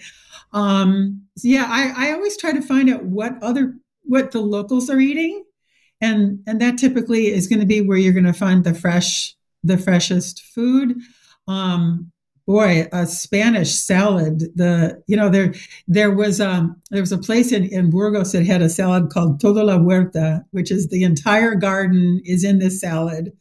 The typical salad is lettuce with tuna and corn, and it's just fabulous. I could just eat that all day. Typically for breakfast, you're just going to have toast and coffee and juice. And then for lunch, maybe a sandwich. And then for dinner, sometimes you can get chicken and fries or something. But like I said, I like to see what the locals are eating. And I tend to try that. I think that it's a shame to go all the way to Spain and look for, Burger King. I would agree with you 100% on Burger King. I would have a slight variation in my diet, but you may be able to ascertain that by looking at Ann and looking at me. I am carrying a little more in my quote-unquote proverbial backpack than Ann is. So I like to, I have one meal that I always find, if you listen to the podcast, you know this, it's always, I'm on the lookout for a bacon bocadilla. Whatever you call it in your country, in the UK, it's a bacon buddy. Translate that into your local dialect. I am looking for a back bacon sandwich in the morning. If I can find it, that's got my carbs, that's got my protein, that's got a little bit of salt to replenish the salt that I sweat out of my body. I usually top it off with a little caffeine. And for me, that makes the morning work. Now, there are going to be times where I can't find a bacon bocadilla, but it's not for lack of asking. I know how to ask for a bacon bocadilla in almost every language in the world. So I'm going to be on the lookout. But as Ann said, there are so many local cuisines, local foods. Flex your diet if you have the opportunity to. If you can't, for your health condition, that's obviously understood. Ask for what you need. But if you are willing to open your palate to what the locals are eating, you're going to find some incredible dishes throughout Galicia and Portugal. World class. Are you planning a walking pilgrimage? Share the details of your journey as a voice message with our podcast audience. Visit sacredstepspodcast.com to record your voice message for a future broadcast. Know someone considering pilgrimage? Share this episode as a text from your device and help others find the podcast by leaving a star rating on your podcast app. And now, the Sacred Steps podcast continues. Next question coming in. Have you experienced Easter week on the Camino Frances? Does it become necessary to make reservations at that time? I have not. I've been there for Pentecost, and I've been in Santiago for the Feast of the Apostle. Easter week, most of the hoopla is specific to the church. So it's not that it draws people, it's that all of the townies are part of it. So if you show up in Leon, say on Maundy Thursday, for argument's sake, it's not that people are going to be traveling there for that event. It's that everyone in town will be there doing that event. And that's pretty wonderful. I think you might need to make reservations, but I always say play it by ear, sort of tease it out, see how it looks, see if you see, that it gets more crowded. I don't think people tend to travel to Seville for the feria and for Easter week, because that's where all the major tourist hoopla is. But in the little towns along the Frances, certainly, I don't think you're going to find much of an issue. Yeah, I would agree with Ann. Johnny Walker Santiago, for those of you who are joining us on Facebook, and actually the Camino forums and books everywhere. Who doesn't know John, right? But John walks a pilgrimage every year, the weeks leading up to Easter, so that he would arrive in Santiago around Easter. And it's always a Camino Portugués. So I can only comment on the Portugués in saying that it is more crowded leading up to Easter week, because there are a lot of pilgrims a lot of locals who have that time off and can make a walk. And especially, as Ann's saying, people come into the cities to be there. So I would say it may vary by the size of the city that you're going into. But there's also a balance there, right? Because the larger towns and cities have more beds available. Mm-hmm. So ask the locals do I need to make a reservation this week? Do I need to make a reservation tomorrow? 9 times out of 10, you will not, but they will always find you a bed. Everyone always gets a bed that night. May not be in the same town. Right, Ann? Next question comes from Nancy, who says, do walking poles help with the downhill stretches? I almost want to end it there. Do walking poles help with the downhill stretches for someone with knee issues? Walking poles are a necessity because what comes up must go down. Climbing up is something you might be able to do with your backpack comfortably. Coming down may not. And there are three places on the Camino Frances that everybody who's ever walked the Camino Frances will tell you about. Zubiri, Alto del Perdón, outside Pamplona, and Molina Seca. And anybody who's ever walked down those bits, they're going to either make that icky face, like, oh my God, I did that and it was terrifying. Doing it without poles would be really scary and dangerous. So I absolutely recommend poles. If you have knee issues, you just take your time. Don't let anyone convince you that you're too slow. If it takes you all day to get down the stupid hill safely, then you get down the stupid hill safely. That's what it's all about. Everything has to be in your time on your terms. I met 2 people from my pilgrim family walking down the hill. That's how slowly I was going, is that people were able to come up and I could have a whole conversation with them as I was going down the hill. David and Judy from Canada, I miss you. I love you. I can't wait to talk to you soon. 2 great pilgrims who have done the Camino several times. I was slaloming like a skier would to go down the hill because I didn't want to put any more pressure. I had an injury to the ball of my foot, and I wanted to walk it in a way that could take some of the strain off. But to Ann's point, hiking poles, listen, you don't have to use them all day, every day, okay? And a lot of people don't understand how to use them correctly, but they are essentially 4 points of contact with the ground. You have your 2 legs and your 2 poles. They're going to give you a lot of stability, and if you learn how to use them correctly, they're also going to allow you to take some pressure off of those sensitive knees, off of your joints on your ankles and other places. You want to spread that weight, especially if you're doing anything that you're not comfortable with, like crossing a little stream or something. 4 points of contact are always better than 2. They make those robots that can stand up on 2 feet, but for a long time, they didn't know how. We're an amazing, amazing creation. Hiking poles make us even stronger. Harriet asks, what time do you eat dinner, and can you get 8 hours of sleep, get a coffee, and start walking? I feel like this is aimed at me. Harriet, let me just tell you, the culture in Spain traditionally has dinner later than in the United States and Canada and Australia and maybe most places in the world except for Italy. But the Pilgrim's menu is generally available at places that have it from approximately 5 or 6 p.m. until they decide to shut it down for the night. In big cities, that might be 10 o'clock at night. It might be later. In the albergues, there is always a time when they close the door, right? So you want to know what time that is. All the pilgrims have to be back in their rooms or in their beds, in their bunks by that time.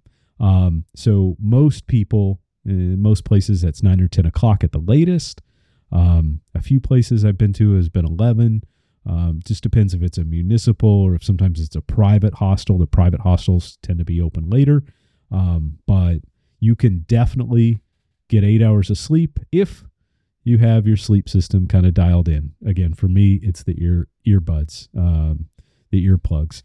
If you are a light sleeper, you may struggle to get 8 hours of sleep. You can always get coffee in the morning. There's always going to be a cafe along the way. They're open in most cities for a couple of hours, and then they close until later in the day. But you can always find a cafe. How'd I do, Ann? Sounds good. Yeah, I will tell enough. you, though. Ann will accept my answer. No, absolutely. But I will tell you that if you're not fond of getting up at 5 or 6 o'clock in the morning to suck back a coffee and take off, than walk in January when the sun doesn't come up until 8:45. So I get up at 7, I get breakfast at 7:30, maybe I get a second cup of coffee, and I play games on my phone. And then I start walking when the sun comes up at 8:45. And that really suits me. Can you get 8 hours of sleep? Yeah, because the sun sets at 5:30. You'd be surprised how well you sleep when it's dark for so long. Yeah, if you're doing a winter Camino, you can get way too much sleep. Summer Caminos, when the sun is up till 9 or 10 o'clock, sometimes it's like, ooh, so we're doing that.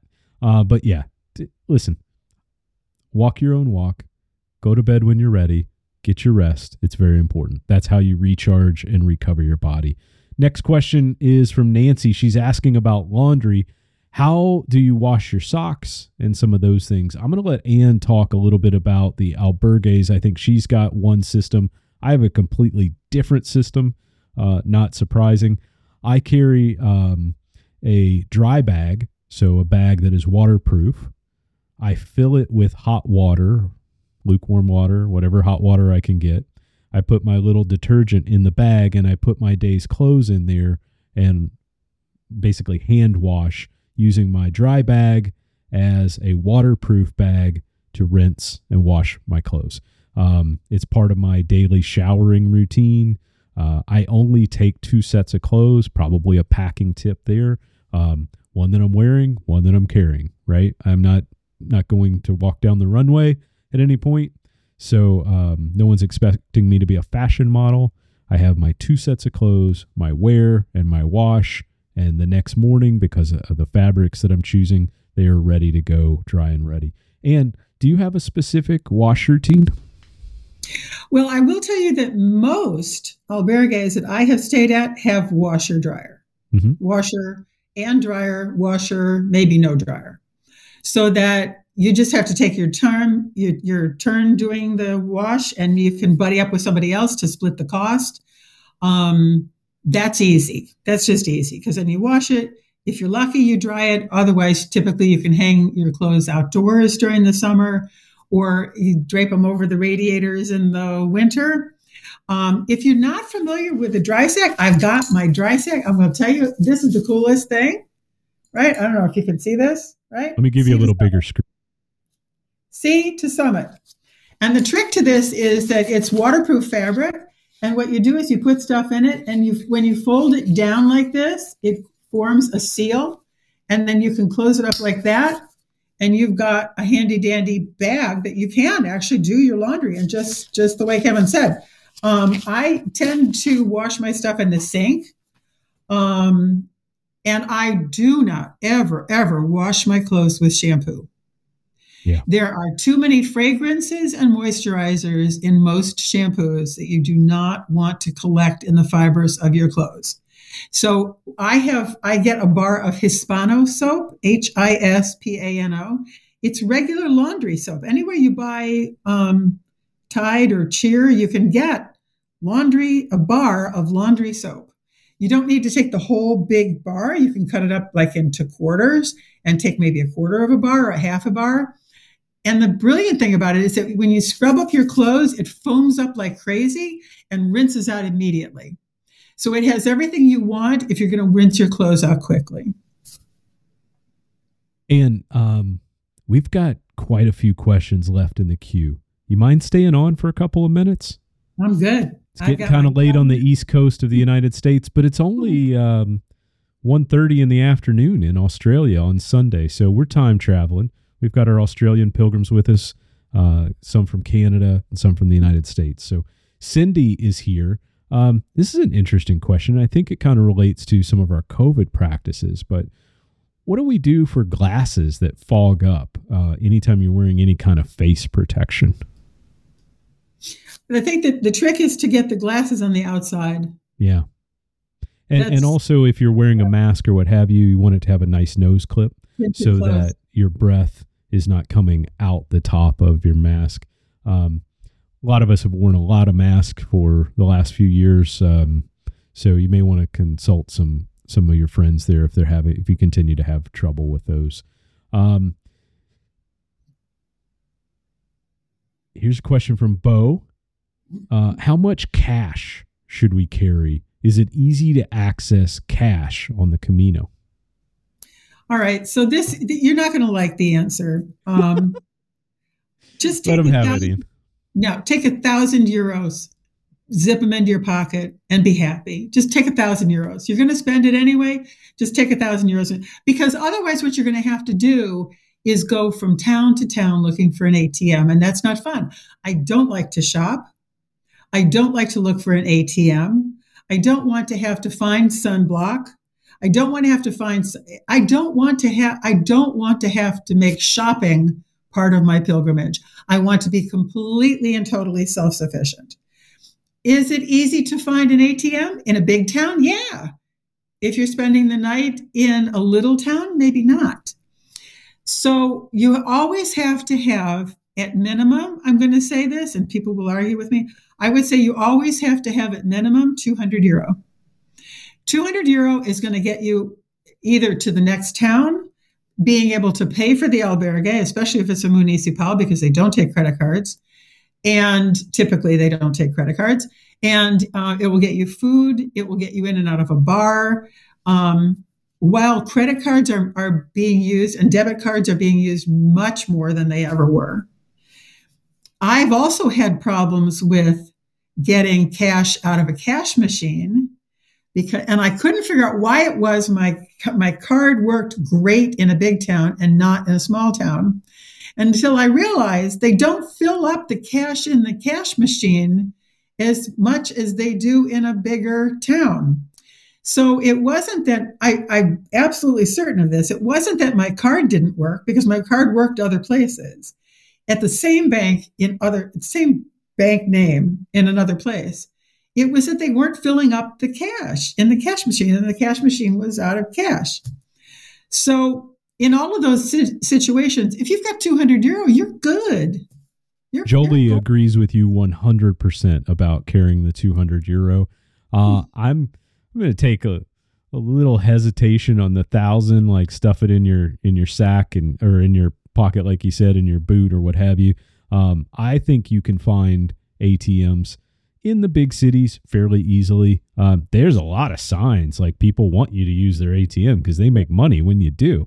But yeah, just keep in mind what you need the cash for. I think if you're going to carry cash, there are municipals generally speaking now do still run on cash only. But if you have limited cash, you may ask them, do you take card? That way you can conserve your cash until you find the next ATM. Next question, and this one is from Jolie, who agrees with you 100% on the cash, by the way. Jolie says, how do you get a tour of the cathedral? Is there an English church or church service for pilgrims? I heard there was one. 2 questions there. How do you get a tour of the cathedral? And is there an English language church service for pilgrims? Yes, there is an English language church service for pilgrims, and it's quite lovely. It's actually in the chapel at the pilgrim's office. It's not in the cathedral any longer. It used to be in the cathedral, and now it's in the chapel at the pilgrim's office. As you enter the pilgrim's office, there's going to be a guard there and a place to get your QR code so that you can get your Compostela. You go down and turn right to go down to the office where they will give you your Compostela. But just inside the door to the left is a lovely chapel, and there's Mass. Last time I was there, it was in July. There's Mass every day except Wednesday in English. And Father Manny Domingo is the priest. Yeah, he's marvelous. Father Manny. He's a very sweet, wonderful man. Get a tour of the cathedral. It's going to be in Spanish. But you can register for a tour and get tickets for a tour on the cathedral website. And if I can just add, if you happen to have a Kindle app on your phone, you can get Anne Bourne's book, If You Stand Here, all about the Cathedral de Santiago. Kathy noted. Anne, I love your If You Stand Here book. I have the Kindle version, which I access on my phone. I'm looking forward to pulling it up when I am in and around the cathedral, because it will be even more meaningful then. So Anne's book is written from the perspective of the pilgrims throughout history who have had significant moments and significant interactions within the Cathedral de Santiago. So as you're touring the cathedral, these are not the things that are in the guidebook, right? These are the things that take research, knowledge, and somebody who is passionate about the pilgrim experience, as Anne is, to share it with the others. So that book is called If You Stand Here. It's fantastic. It's linked down in the show notes. Hey, Anne's got a copy. Who knew? Okay. So the reason I would show you this is that this has a feature. My book has a feature that is really fun. It has a map, and it will tell you where to stand in the church and what happened there. And it's not a bunch of long Spanish names with dates. It's stories. It's the backstory. It's who's buried there and why they're buried there. And you won't get the information from anywhere else. And as far as I know, just as a footnote, it's the only native English written book that guides you through the cathedral that's current. There are no other current, as far as I've been able to find, books written by a native English speaker. They're all translations. And I don't know about you, but as good as a translation gets, it gets clumsy if you read it for any length of time. I'm much better just reading it in Spanish. Thank you for my Spanish teacher in high school for this. But it's written specifically for American pilgrims and Australian pilgrims. And Canadian pilgrims. And those from the UK. And I love this next comment. This one hits close to home. From my son, Jack. I'm walking the Camino with my dad this summer. What's a city on the Portuguese that we should spend more time in? Gosh, I loved Pontevedra. Yeah. Pontevedra was fascinating. I would probably say Padrón. I think I would definitely say Padrón. You can visit Rosalía de Castro's house museum in Padrón. It's absolutely one of the most charming things. Rosalía de Castro was one of the first people. I think she was the first person to be published in Gallego. She wrote her poetry in Gallego. She was born in Santiago in the middle of the 19th century.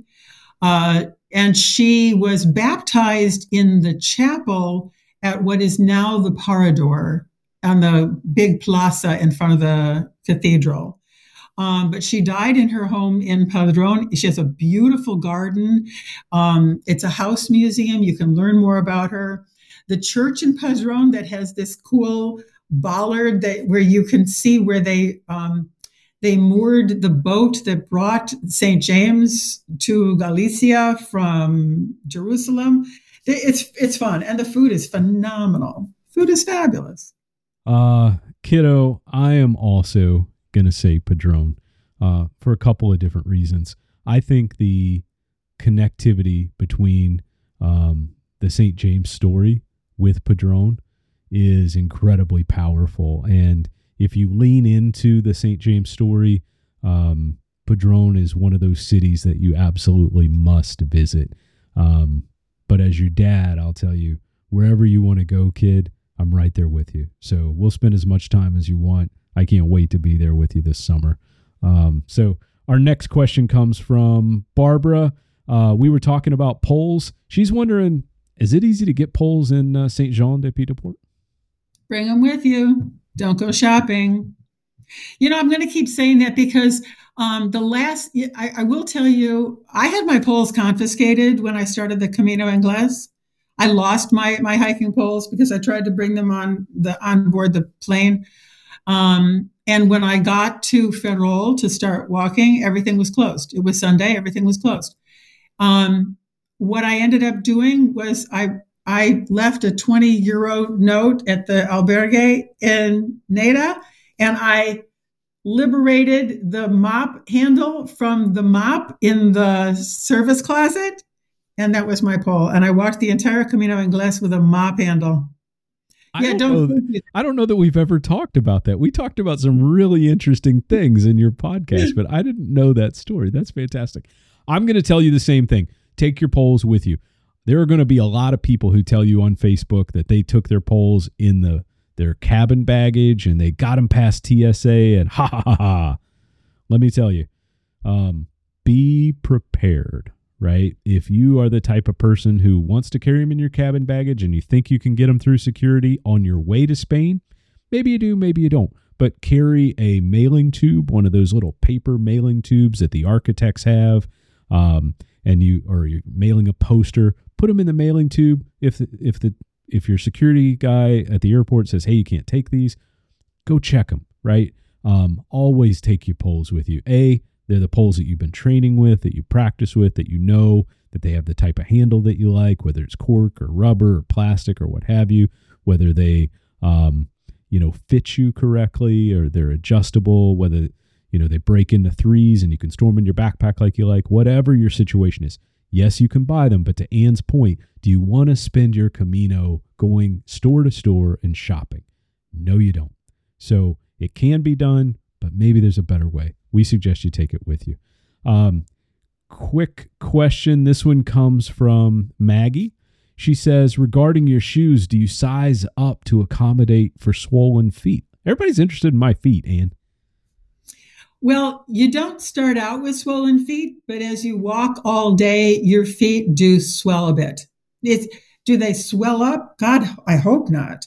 But I go a half size up and I'm comfortable and happy. You have to be comfortable and happy. And I will tell you, you also have to break in your socks. This is a point that I make in my first Buen Camino tips book. Break in your socks. Do not listen. This is the same thing. We're going to say this about pick a topic. We're going to say the same thing. Don't listen to anybody else but your feet. Do not let somebody say, oh, you have to have these merino socks, blah, blah, blah. Merino wool's the only thing, blah, blah, blah. Or you have to have the ones with the little toes. Yeah, you have to have those. You can't do anything. No.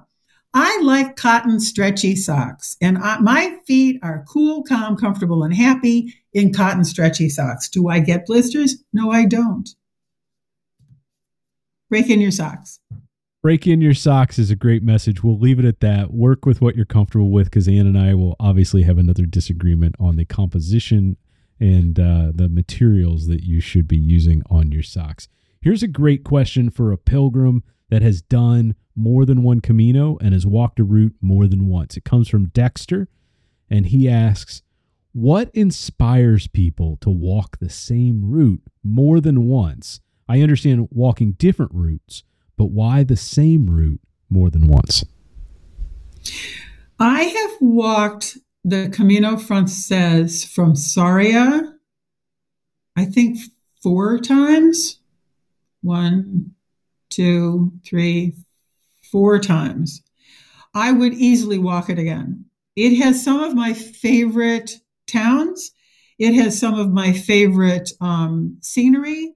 The stretch from Melide to Arzua is just so gorgeous and so fabulous. I think of all of the places I've been, and I've walked the Ingles, the Primitivo, the Portugues, and the Frances. It's far and away my favorite stretch. There's something magical about it, and I can't really say exactly what it is. I'm planning to walk the Camino Ingles again. I don't think I'm done with it. Maybe that's it. Yeah.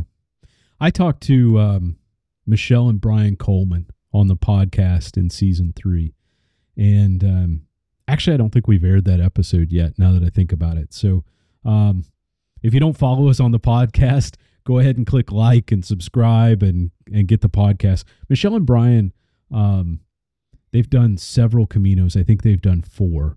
And then they went on the Via Francigena this past year. They're going back to the Camino this summer. And the thing that they said is, we saw so many things that we had to pass by. So we're going to walk the same Camino differently. And we're going to stay in different towns than we stayed in before, because we were so fascinated with the town, but we were only there for lunch, or, we had a reservation in an albergue in the next town and we couldn't stay. And so they're changing the stages to give them a completely new experience, because there are churches and markets and restaurants and villages that they want to experience. And there's a breadth of cities and towns to experience, especially on routes like the Frances or the Portuguese. And I can understand going back to a route and experiencing it in a new way for the second time. Next question. This is food. Harriet asks, is it possible to keep a vegetarian diet on the Camino? Yes, most definitely. I agree 100%. Sure. You're not the first, you're not the last, you're not the only. And everywhere you go, you can find, typically in an albergue, there'll be a list of restaurants and you'll be able to see which ones are identified as vegetarian. I think vegan is a little more challenging. Gluten-free is also more challenging, but vegetarian is certainly not. That's fairly easy to accommodate. And quite popular in Spain as well. Most restaurants and albergues, supermarkets know exactly what vegetarian pilgrims are asking for. Even if you can't think of all the Spanish words for the type of vegetables you're looking for, they can direct you. We did a podcast episode with Wendy Wernerth about walking the Camino as a vegan. And to Anne's point, that requires more preparation. If you are vegan and you're thinking about doing the Camino de Santiago, please go on and watch the video or download the podcast with Wendy Wernerth, 6 tips for walking the Camino as a vegan, because I'm not vegan and I don't know how to communicate that well, but Wendy is. She writes vegan recipes. She lives in Spain. She can tell you exactly what and how to order if you are a vegan. Annette writes, back to food. Is it hard to avoid seafood? I'm highly allergic to seafood and fish. Can't do a lot of preservatives. We're mostly vegetarian and all natural. In Scotland, on the West Highland Way, we had some but not much difficulty avoiding commercial breads. Will the Camino Primitivo be able to accommodate a non-seafood shellfish diet? Yes, most definitely. In fact, as you start the Primitivo, the hot ticket is lamb, not seafood. Seafood in Galicia, lamb in Asturias. Asturian lamb it'll just melt in your mouth. It's spectacular. As far as finding places that have commercial bread, you've got to look for commercial bread. Everything is baked on the spot or by the local baker. It's all fresh bread. It would be harder, I think, to find like a loaf of bread from a supermarket than it would be to find the typical bread you're served at any restaurant or bar. My only advice, I agree with Anne 100%. I think this is the second time tonight I've agreed with Anne 100%. But I agree with Anne 100%. Do yourself a real favor here, though. Learn the verbiage for what you're looking for. If you can't eat a certain fish, shellfish, a certain, if you have a shellfish allergy and maybe they're using a shellfish broth, you want to be able to communicate that very clearly, so that whether it's an allergy, a preference, whatever it might be, so that you are helping those who are dedicated to serving you help you. So I think that's really important wherever you travel. If there's something that is very specific to your preference or your needs, understand how to communicate that. Our next question comes from Lola Moo. I've been trying to get this one in. You've asked me a couple times, so I definitely want to make sure we get it before we close tonight.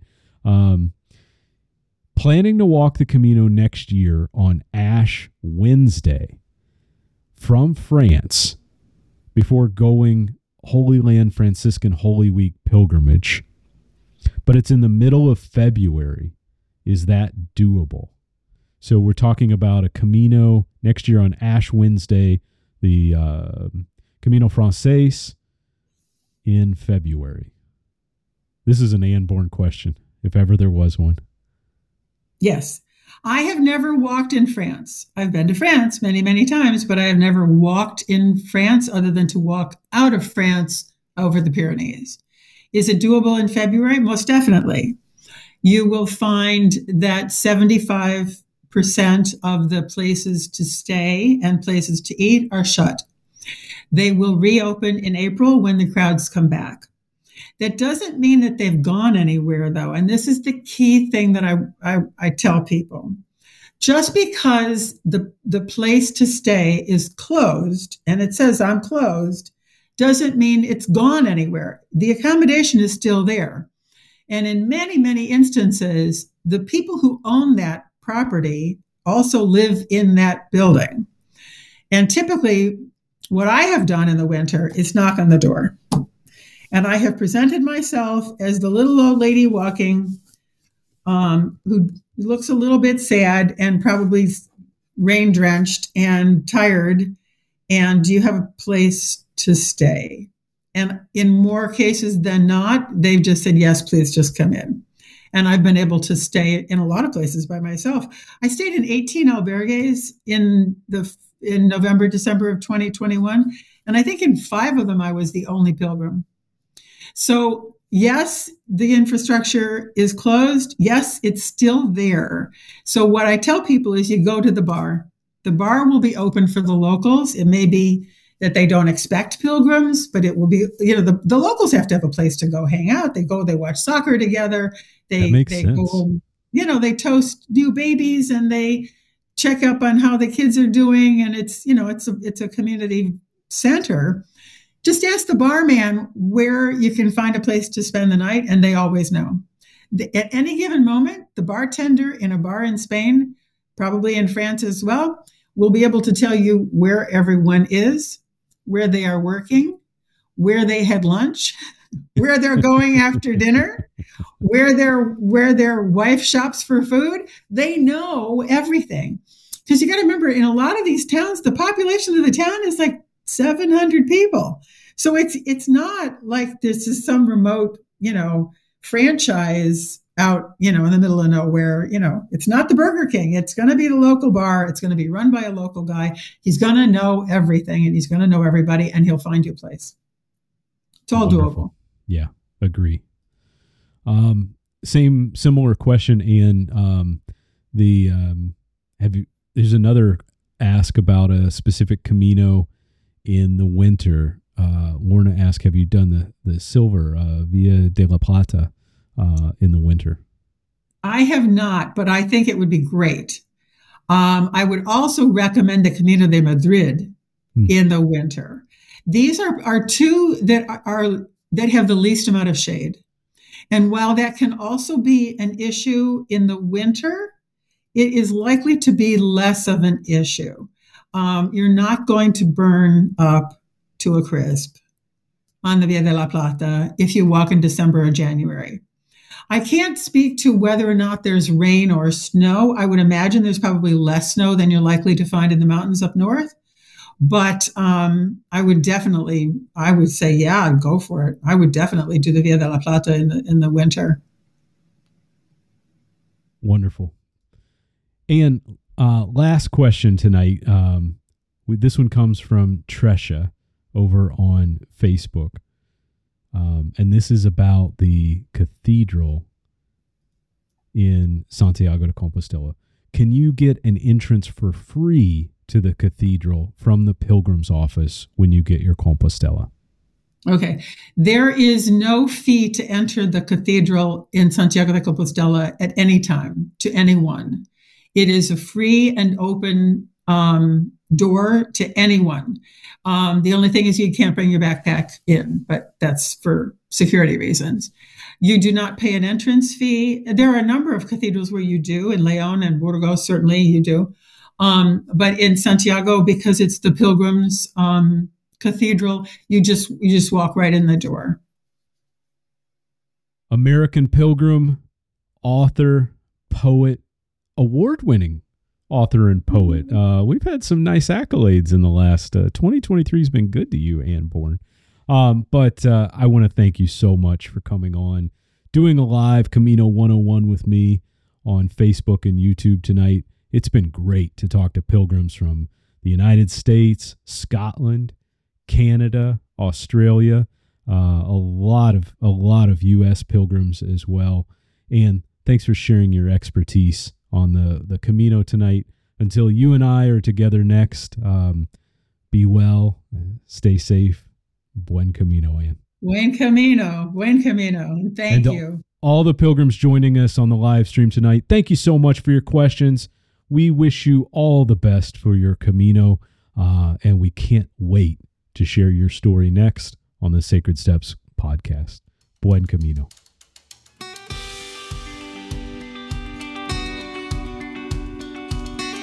This has been the Sacred Steps Podcast.